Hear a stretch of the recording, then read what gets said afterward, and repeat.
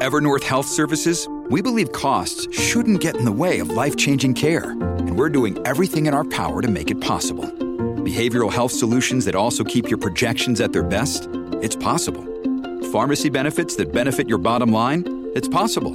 Complex specialty care that cares about your ROI? It's possible. Because we're already doing it. All while saving businesses billions. That's Wonder made possible. Learn more at evernorth.com/wonder. This episode is brought to you by Shopify. Do you have a point of sale system you can trust, or is it a real POS? You need Shopify for retail. From accepting payments to managing inventory, Shopify POS has everything you need to sell in person. Go to shopify.com/system, all lowercase, to take your retail business to the next level today. That's shopify.com/system.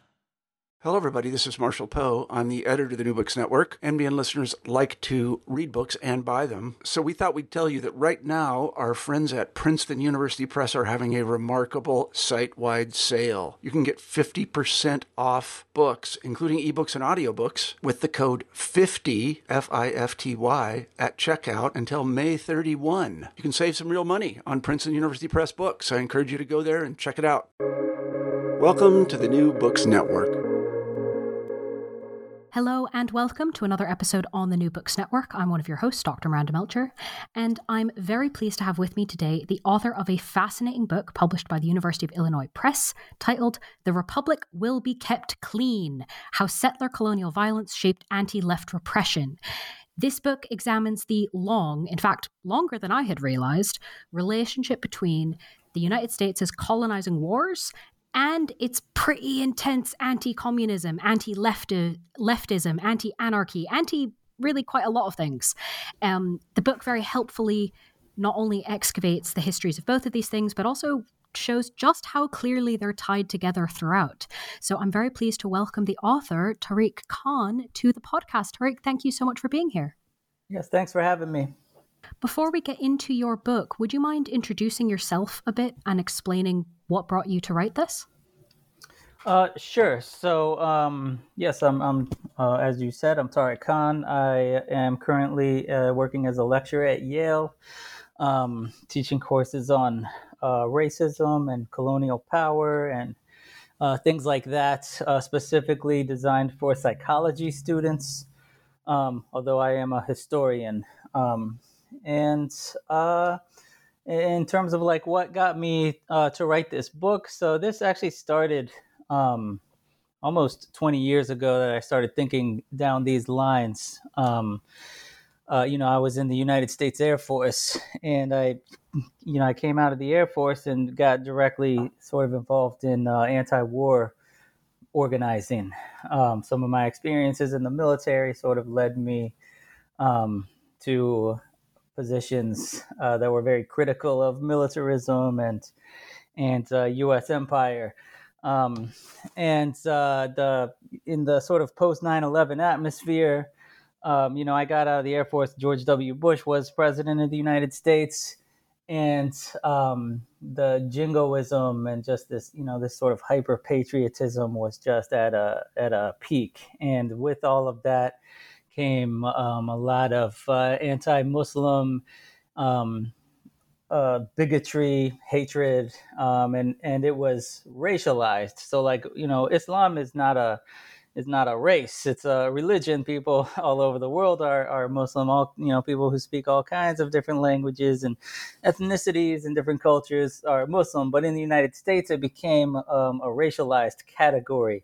So, like, there were like a number of hate crimes committed against people who were not Muslims, but just people thought they were Muslims. So, like, for example, a number of Sikhs, there were Sikh temples were attacked. People thought they were Muslims, and they did vandalism, and there was acts of murderous violence committed against Sikhs, mass shootings, things like that.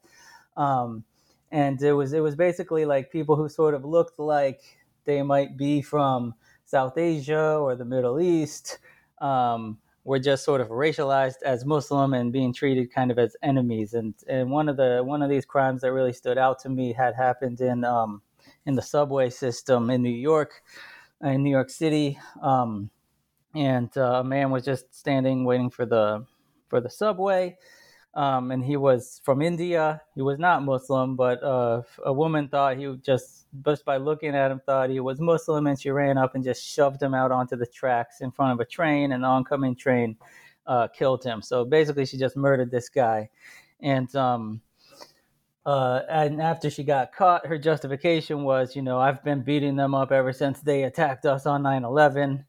And there were a lot of these kinds of incidences happening, and it was all being framed as like within this discourse of civilization versus savagery. So like the one in the subway stood out to me in particular because shortly before that, there were these ads put up all over in the New York City subways and in Washington, D.C., which is where the area where I lived, that said something like, in the war of the civilized man versus savagery, support the civilized man. And these were like anti-Palestine ads, basically. And the Council on American Islamic Relations, I remember at that time, had tried to talk to the subway authorities like, this is hate speech, it's going to lead to violence. Hate speech and violence always go hand in hand. Hate speech is never just speech. It always accompanies violence. And sure enough, you had all of these incidences, such as the one I just mentioned, in the very place where these ads were. And it just got me thinking about like this discourse of civilization versus savagery. You saw like the talking heads on the news constantly talking in those terms. And I thought that was a real weird way of talking, civilization versus savagery. And of course, the savages were like my family, were the ones who were lumped in with like this, the people who were, savagery.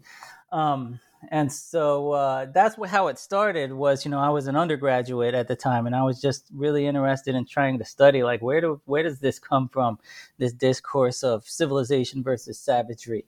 And then that sort of led me into what eventually, years later would become the project that became this book. Understanding that backstory, having read the book, I think it's very helpful context and very understandable context. Having read the book, it's like, yep, okay, that makes a lot of sense why you would end up with a book like this. So I think there's probably a lot of ways to ask you to tell us about the book, but I'm going to go for kind of, I guess, the traditional historical method of going chronologically. So that the obvious first question then is, if you're going to be anti something, that kind of has to start at some point. It's learnt behavior, it's taught behavior, as you were just talking about in terms of hate speech. So when and how do we see anti-communism, sort of defined broadly, begin to show up in the United States? Yes, and so that actually started like earlier than I would have expected to see it. And yeah, me too. I learned loads from this bit of the book. Yeah. So as far as like modern like as we, when we talk about anti-communism, I mean, you could go, hundreds of years back to just sort of the invention of private property and things like that. But in terms of like people using, the word communism in the way that we hear it used today, I kind of got interested in like when do we first hear like lawmakers using explicitly anti-communist rhetoric as like a tool to convince people to support their policies? So basically, when did they start, raising the specter of communism as like, we need to support this policies, otherwise, it's going to be communism. And I first see that in the 1840s in terms of using the word communism. And so it's very shortly after a movement starts to emerge that calls itself communism. So like, in Germany, we had socialism. I talk about it a little bit in the book. Like the socialism was already kind of in the lexicon since the early 19th century with all of these different sort of utopian social experiments. You had like Owenite communities and all, all these different kinds of, they largely were not confronting the system, but they were largely like sort of going out, outside of the towns and cities and trying to sort of carve out their own space. We'll get a bunch of land out there and see if we can build a community. It was like that. So it wasn't really like threatening the system directly. It was more of like a dropout of society rather than trying to change society type of movement. And But then, in the 1840s, you started to have growing from like what they called the working men's movements in Europe. In spite of the fact that there were many women involved, they call it the working men's movement. And it was in the working men's movement that you started to have, people who called themselves communists, using the word communist. You had, especially in Germany, you had people like August Becker, and this is before Karl Marx, published, the Communist Manifesto or any of the things he's known for, writing books like with titles like, What Do the Communists Want? And so the word was out there in the 1840s, and people in the United States would have been exposed to this through the working men's newspapers, as well as some of the mainstream newspapers that reported on the activities of what's going on. And so very shortly after the word communism sort of enters the lexicon in the 1840s, that's when you first see U.S. Lawmakers start using it in Congress. So I went back to the congressional record, and I found that like the first people using it, they actually weren't using it against like the labor movement or even against like European radicals or what you would have expected to see. It was actually Southerners, pro-slavery Southerners, who were using anti-communist rhetoric to convince Congress to expand the institution of slavery into these newly acquired territories. So this is just after the Treaty of Guadalupe Hidalgo, and the United States, gets over 500,000 square miles of Mexican and indigenous territories that are now part of the United States. And so the debate raging in Congress is, what are we going to do with all these new territories? And the Southerners were really hell-bent on that with these new territories need to allow slavery. And so these pro-slavery legislators were saying, this is the best defense we have against communism is slavery. And so it's very interesting because it's really very shortly after you start to hear, Karl Marx is, giving talks and writing articles about, that the interests of capital and the interests of labor are diametrically opposed in all of this. And you have some of these Southerners sort of seizing on that notion, and they kind of take what nowadays we might consider like Marxist notions, and they sort of twist them to make them into these pro-slavery arguments. So like one of the arguments that you see in Congress is, in the South, we don't have conflict between capital and labor because enslavers own both. And so we have harmony in our economic system. And so if we expand slavery into the new states, that will defend us from communist movements arising because we won't have conflict between capital and labor like you do in these northern cities.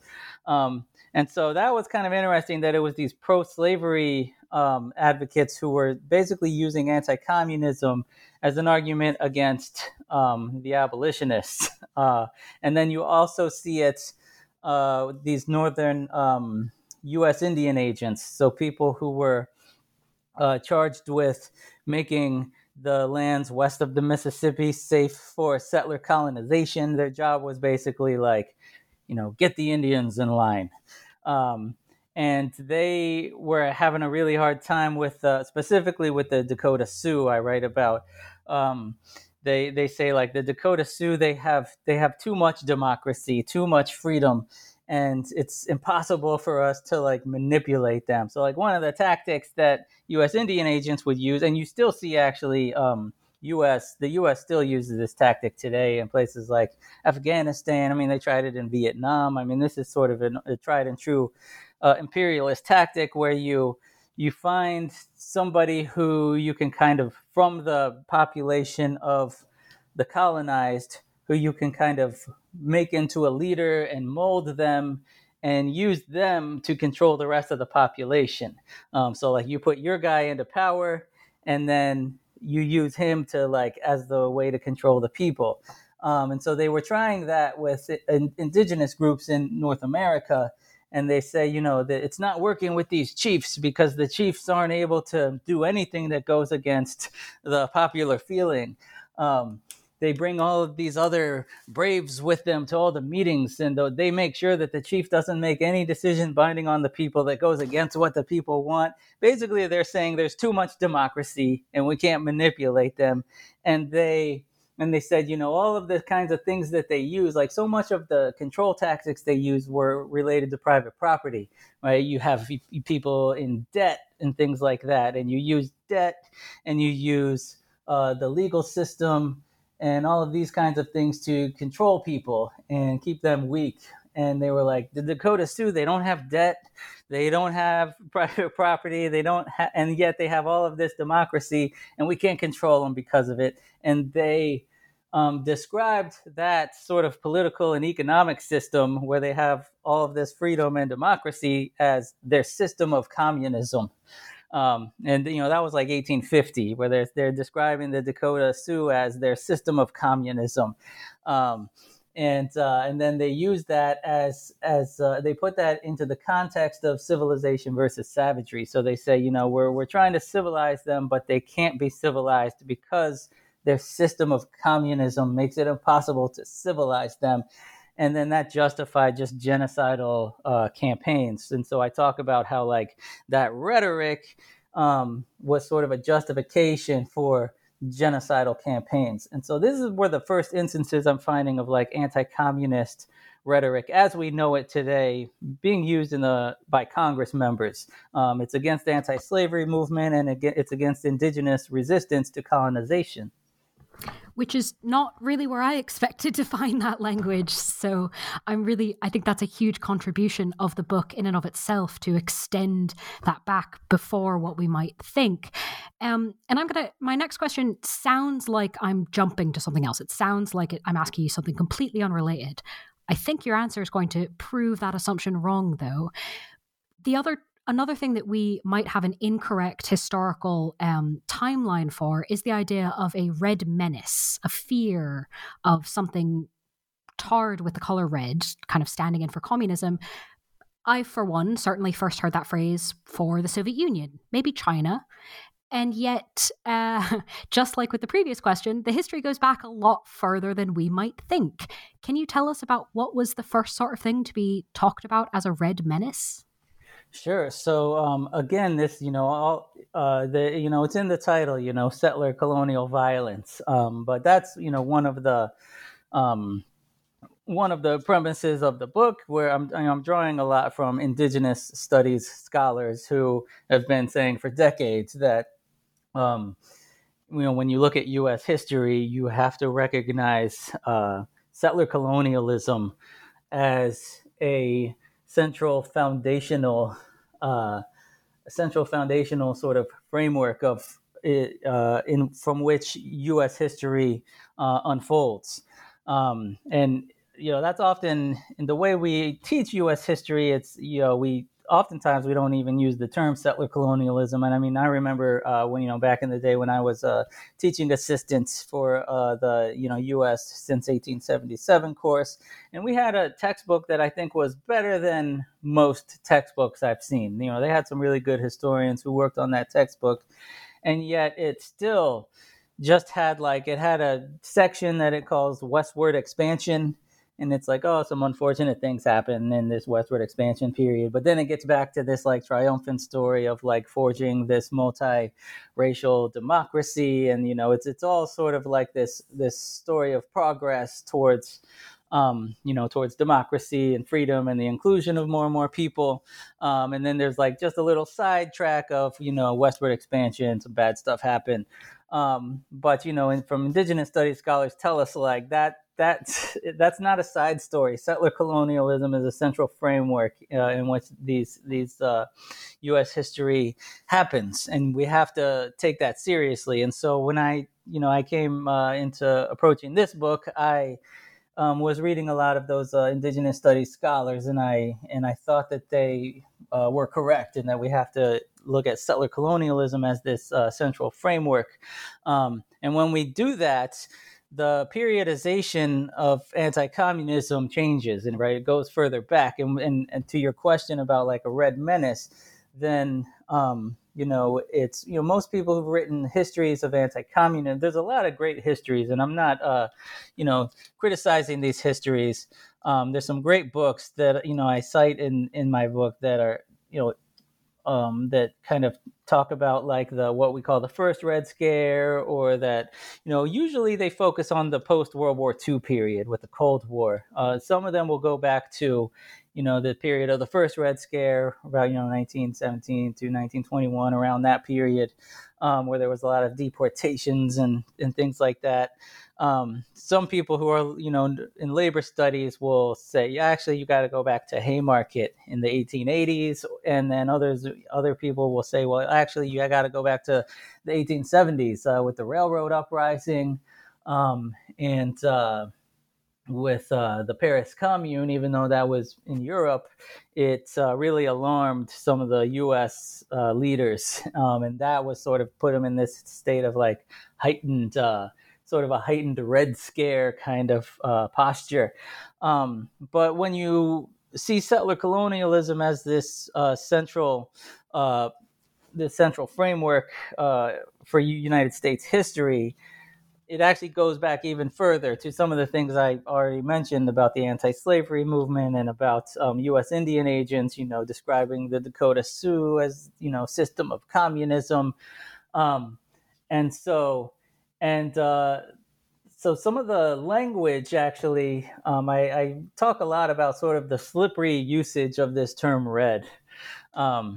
And so how, right, like the communists, were reds, right, because they carry the red flag and everything like that. But the indigenous groups were also reds. And we kind of see those as like different ways of using the term. We're like, well, it's the same word, but they're using it differently. But I'm actually arguing that there's the line between those two usages are actually pretty blurry. And so like the first sort of red menace, the first communists, the first people who they're trying to eliminate, who they're calling communists, are indigenous groups. And they're using the word communism to describe their political and economic system. And they're saying their communism is what makes them savage. And then they're using that as a justification for these elimination, these just violent sort of genocidal programs. And so that's what I argue is sort of like their first sort of red menace in the context of anti-communism is indigenous groups. And then later you'll see like police officers and people will kind of insert themselves into that narrative when in the 1870s and 1880s, when there are anarchists and socialists in U.S. industrial centers organizing in the labor movement, the police will very explicitly sort of insert themselves into that same narrative of like, we're the heroic frontier Indian killers, and the anarchists and the socialists are the reds, and we're saving civilization by eliminating them. This episode is brought to you by Shopify. Do you have a point of sale system you can trust, or is it a real POS? You need Shopify for retail. From accepting payments to managing inventory, Shopify POS has everything you need to sell in person. Go to shopify.com/system, all lowercase, to take your retail business to the next level today. That's shopify.com/system. So very fuzzy, kind of the idea of having those two words, the same word but mean different things, really doesn't hold up necessarily. In a similar sense, you draw a much more direct line than I think we might traditionally think of between the violence used against Indigenous peoples and the police violence against leftist activists. Can you help us can you demonstrate how this line is actually pretty direct, thinking through some of the tactics and methods used in both of these sets of repression? Sure, absolutely. And it's interesting that a lot of labor history scholars, haven't really looked at it this way, because in the sources, the police themselves are very explicit about that that they are using Indian elimination techniques. Like, they're proud of it. They in the police literature, they very openly are like, yeah, we directly come from like these frontier lynch mobs. They're very honest about what their origins are. Um, so like some of the sources I used were like police captain Michael Shack, who wrote this influential book, very long title. The short title is just Anarchy and Anarchists, and it's supposed to be like this history of socialism and anarchism and nihilism, just sort of radical left movements in general.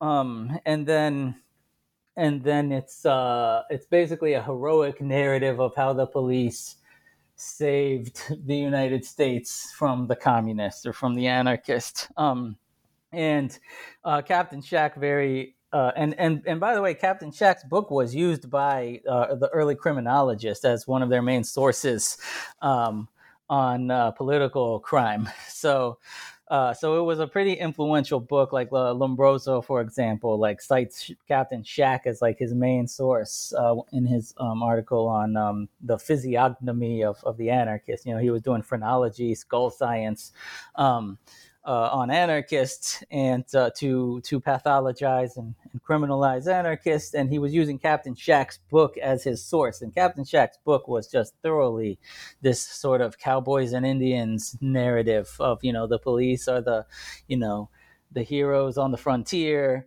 and the anarchists are the so-called Reds. And there's passages in Shack's book where he's using this term Reds, and it's not clear who he's referring to, because he'll say like, the anarchists are like, murderous, Comanches on the plains surrounding the cabin of a helpless settler.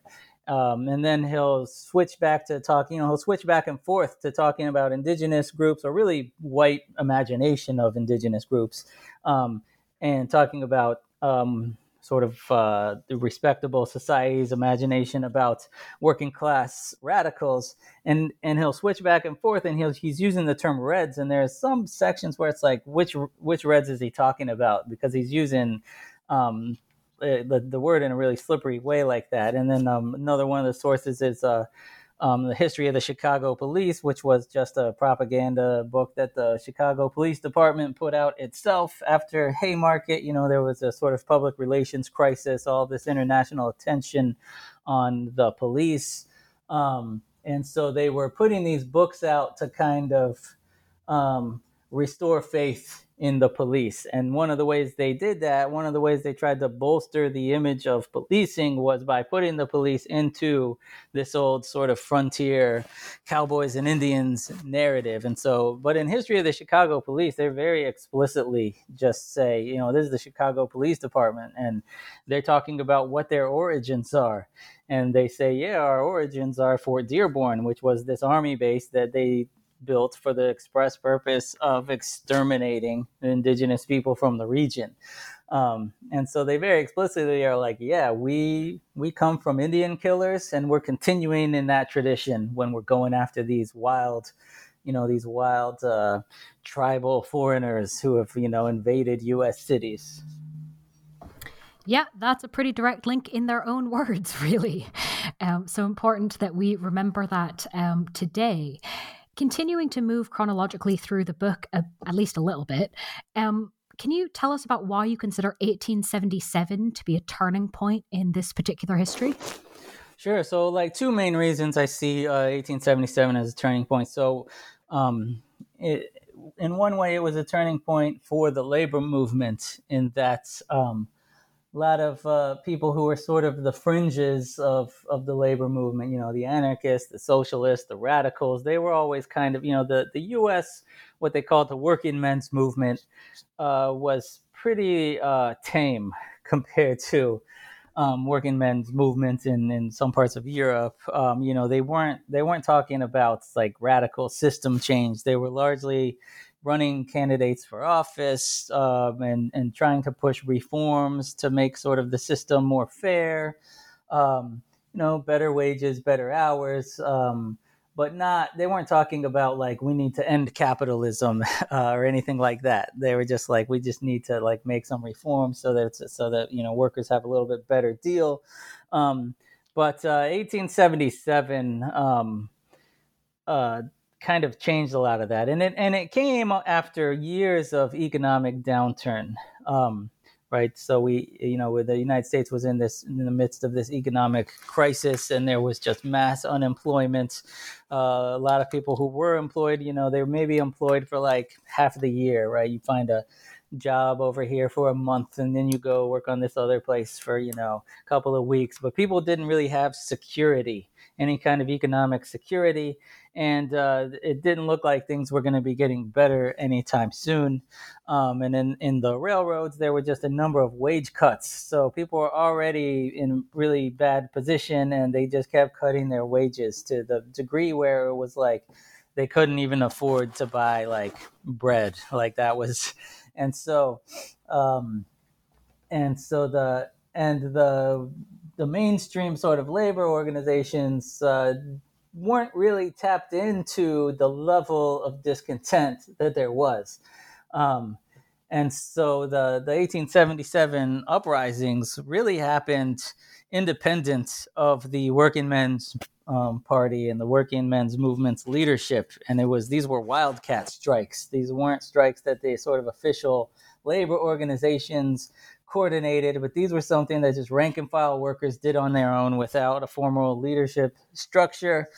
And it just spread. It really resonated to just several states, and it turned into not just a strike, but full uprisings. In some cities like St. Louis, there was a general strike where a lot of the industries went on strike in support, and kind of shut down the city. And then, but the violence to put down that strike was so severe that it really changed a lot of working class people's idea of what the United States is. And so people who had previously been calling for reform became radicals, even some of the leaders of the working men's movement. So Albert Parsons, for example, was, we know him as an anarchist, but he actually was relatively reformist. He started as in Republican politics. And then he sort of gravitated to the working men's party. And even during the strike, he was giving speeches telling people, not to rise up and destroy company property, but to vote for working men's party candidates and things like that. But after seeing just the way the state reacted, that really changed. I mean, I just used him as an example, but I think he was emblematic of a larger trend that people really were changing their minds about what the United States is and the lengths. They just saw the lengths the state would go to uphold these systems of inequality. And so for the working class, it was a turning point. And it opened up the door for more radical movements to kind of gain a footing. So people who were sort of marginal in the movement, marginal radicals, for a short time, they became the most relevant labor leaders. Anarchists, socialists, people who the leaders of the more mainstream unions, they thought they were crazy, but those were the people who kind of tapped into what ordinary people were feeling. And so it was a turning point in that sense, but it was also a turning point for the state. So there was I used John Hay as an example. During the railroad strike, he was just aghast that the state was not able to contain this workers' uprising. And him and a lot of other people who were sort of representatives of the capitalist class, a lot of the big industrialists of the time, were just like, why are we unable to put down this uprising? It's going on for months. And so it became an justification to greatly increase the size and scope of the forces of repression, the military, the police. They're like, they're unable to handle this. So we got to strengthen the police. We have to strengthen the military. We have, they're complaining that, all of our best troops are out on the frontier, killing Indians. And meanwhile, we have these wild savages in our cities and nobody can deal with them. And we're sending in these local militias, but the local militias, a lot of them were in solidarity with the strikers. So sometimes the militia would join the strike. Sometimes the militia would refuse to shoot at the strikers. And so it changed and it also kind of, a lot of members of the ruling class saw this type of class conflict as something that happens in Europe, in the, backwards, repressive, autocratic Europe. They have this kind of stuff because people don't have freedom. But here in democratic America, we have, people have high wages and we have freedom and democracy and voting and all of this. And so we don't have this kind of conflict. But the uprisings of 1877 really changed their minds about that. And the ruling class and the industrialists and all of these people really increased their level of violence that they would use against people within the United States. And what they turned to, because the violence that they knew was so-called frontier violence. It was what we call the Indian Wars. That's where they learned about how do you control and contain people, how do you put down insurgencies. They learned all of that through settler colonial violence. And so that was sort of became their template for how they would deal with the so-called labor problem. Was they would kind of take these Indian war tactics and ways of thinking and then apply them to uprisings, these multiracial uprisings of poor people within the United States. And also use the exact same weapons, so like artillery and Gatling guns and the very same weapons they used for Indian War, what they call the Indian Wars. It's not a great term, the Indian Wars. These were really just straight up genocidal campaigns. But what they were using for that, they would, and in some cases, they would pull the exact same units. So units who were, on the so-called frontier, involved in these campaigns to exterminate and expel or contain indigenous populations, those very same units were called back into places like Chicago and Pittsburgh to put down this rebellion of workers. Showing very much, as we already stated, the connections between the settler colonial violence and the anti-left repression.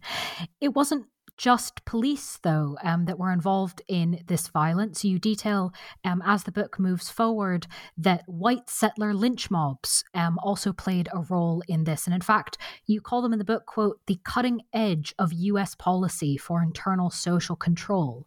Can you walk us through how white settler lynch mobs are this cutting edge? Sure. So, a lot of what the formal forces of the state would do was what informal forces of the state would first do with these sort of settler lynch mobs and things like that. Like when we talk about what they these so-called Indian Wars, they weren't just fought by U.S. Army regulars, but there were these sort of informal militias of just ordinary settlers. Roxanne Dunbar Ortiz, who I cite in the book, has written in her book Loaded, a history of the Second Amendment, talks about how like the Second Amendment was actually it didn't have anything to do with like the kinds of things we think it has to do with nowadays, but it was actually based on already existing policies and customs that grew out of settler colonialism. The idea was you need to have armed settlers to keep land. So I talk about Theodore Roosevelt and how he wrote about that. It's not the formal forces of the state, but it's the armed settler who announces the permanent dominion of the white man. That's Roosevelt, talks about, the armed settler is basically like the army can go in and sort of fight some battles, but it can't stay. So you need armed people who will stay and hold the lands. And those are armed settlers. And so And so you have this whole history of just these armed settler groups who are involved in these horrific ethnic cleansing campaigns. And they're not seen as, the state doesn't view that as mob violence. The state, state actors actually see that as heroic. And they say like, well, they have to do that because the state's not strong enough there. And so these, brave white men are sort of the champions of civilization, because in the absence of the state, they're doing what the state would do. And so, one of the examples I use in the book is the Montana vigilantes, and which were basically a lynch mob. And they had what they call the vigilante code, which were these numbers 3777. And we don't actually know what the numbers meant. There are a number of theories. A few of them sound pretty plausible, but we don't know for sure what the actual numbers meant, but and like where they come from. But we do know that like in places like Butte, Montana, and like some of these settler kind of towns, if there was undesirables who they wanted to kick out of town, these Montana vigilantes would carve on their door or leave them a note or something that says the number is 377, and they called it the vigilante code. And when if you came home and you had the vigilante code carved on your door, you knew that it meant I have to leave town or a lynch mob is going to kill me. And they took this kind of old west vigilante justice type thing against the labor movement. So that I write about how they started targeting labor union leaders and leaders of the industrial workers of the world. And there actually were a number of lynchings against members of the industrial workers of the world. But they used that same number, 3777, that they would send that to these labor leaders. And nowadays, to this day, the Montana Highway Patrol's badges have the number 3777 on them. The Montana police, they see themselves as sort of the evolution of the old Montana vigilantes. What they did sort of informally, we do that formally now. We protect the property of the rich on a formal level, but it was these lynch mobs did it first. And so they actually, to this day, their badges say 3777 on them. This was the code of a lynch mob. Military units from Montana, several military units, have nicknamed themselves the Vigilantes, and they have badges that say 3777. So as they're involved in these invasions and occupations in the Middle East and in South Asia and places, they're going in there with their 3777 badges. It's like the continuation of the old lynch mob. That's just one example, but I give several examples in the book where sort of like the lynch mobs do it first, and then it gets institutionalized by the state. So what these sort of settlers do on an informal level, the state then institutionalizes it and does it on a formal level. And so therefore very much the cutting edge to understand what will become institutionalized. Look at the lynch mobs, as that example very much demonstrates with the badges still having the number. In our conversation so far, I think there's some pretty obvious contributions that the book is making to our understanding of this history. But I want to kind of bring that explicitly to the fore and ask you to think through what you think some of the implications are from this book for labor history, but also labor movements. Sure. I mean, I never intended this book to speak only to like a specialized group of scholars, but I have a few different audiences in mind. I definitely do want to speak to like, specialized scholars in labor and working class history and things like that. And also a more general audience, but I very much want it to be relevant to people involved in social movement organizing. I mean, I come from sort of a social movement organizing background, and I a lot of the ways I think about things are shaped in part by my own involvement in various social movements over the years.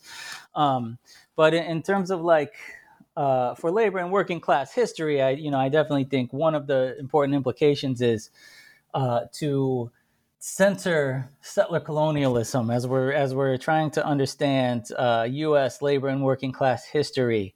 We need to put that within this larger settler colonial context. We kind of, in labor and working class history, we've been treating these as like different things. Like you have like this labor stuff going on in U.S. cities, and then you have this Indian war stuff going on the so-called frontier. But these are like treated as different stories. And I'm trying to say, no, these are the same story. These are part of the same story. And one of the ways that we can sort of see it as the part of the same story is when we do use settler colonialism as a central framework for analysis, then the picture becomes clearer of what's going on. And then in terms of like social movements, one of the implications that I see of this is the importance of labor and working class organizing to have a greater anti-colonial consciousness, and to be in solidarity with people struggling against colonialism and racism and things like this. That has to be. I think that.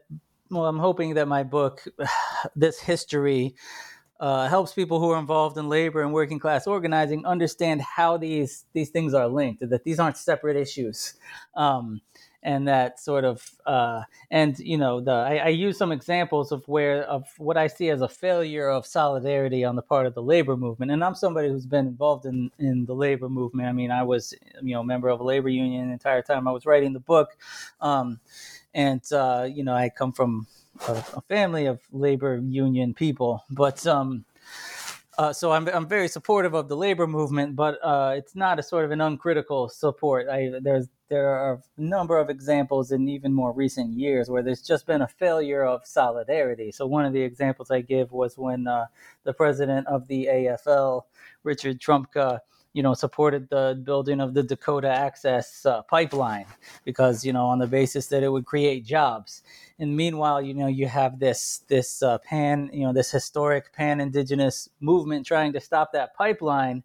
And here you have labor leaders stabbing them in the back, saying, no, this is going to create jobs. Never mind your sovereignty. Never mind that you're trying to protect your land rights. Never mind, all this stuff about treaty rights. This is going to create jobs. And so we're going to support the building of this pipeline. I think if we had a greater consciousness of the kind of history I'm writing, we would understand why it's in the interest of the labor movement to be in solidarity with people like the land defenders at Standing Rock. Or, there were some labor union organizations that supported Trump's border wall. Again, same reason. It is going to create jobs. If we understood this history more, we would realize that it's in the interests of working class people to be in solidarity with migrants who are resisting border violence and resisting border imperialism, and to oppose things like the building of border walls. Those are just two. I mean, two out of several possible examples, but that's one of the things I'm trying to point to is that we have to have the labor movement has got to ditch its patriotism. I think patriotism is really holding the U.S. labor movement back, and be more internationalist, and be in solidarity with these struggles. And I'm hoping that the history I'm writing shows like why it's in the interests of working class people everywhere to be in solidarity with anti-colonial struggles and struggles against border imperialism and things like that. That makes a lot of sense. And the good news is that the book can start doing that because it is, of course, available for people to read. Is there anything, as we close off here, is there anything you might be working on now or next, whether or not it's a book, whether or not it's on this exact topic, that you'd like to highlight or preview for our audience? Sure. I mean, there's this book is actually like the original manuscript was like over 100,000 pages longer than what became the book. Had to cut it down a lot. But one of the things I wanted to discuss much more in depth that had to do with you had asked the question earlier about the relationship between sort of the so-called frontier lynch mob and the formal forces of the states. And sort of, that I kind of made that assertion that, the mob, the white mob is, the white lynch mob is the cutting edge of state policy. I have a lot more to say on that. So that could possibly be a next project, something that deals more with that question more specifically. All right, well, we shall have to stay tuned to see what comes next. But of course, in the meantime, listeners can read the book we've been discussing, The Republic Will Be Kept Clean, How Settler Colonial Violence Shaped Anti-Left Repression, published by the University of Illinois Press. Tariq, thank you so much for being with us on the podcast and sharing your expertise and time with us. Well, thank you for having me.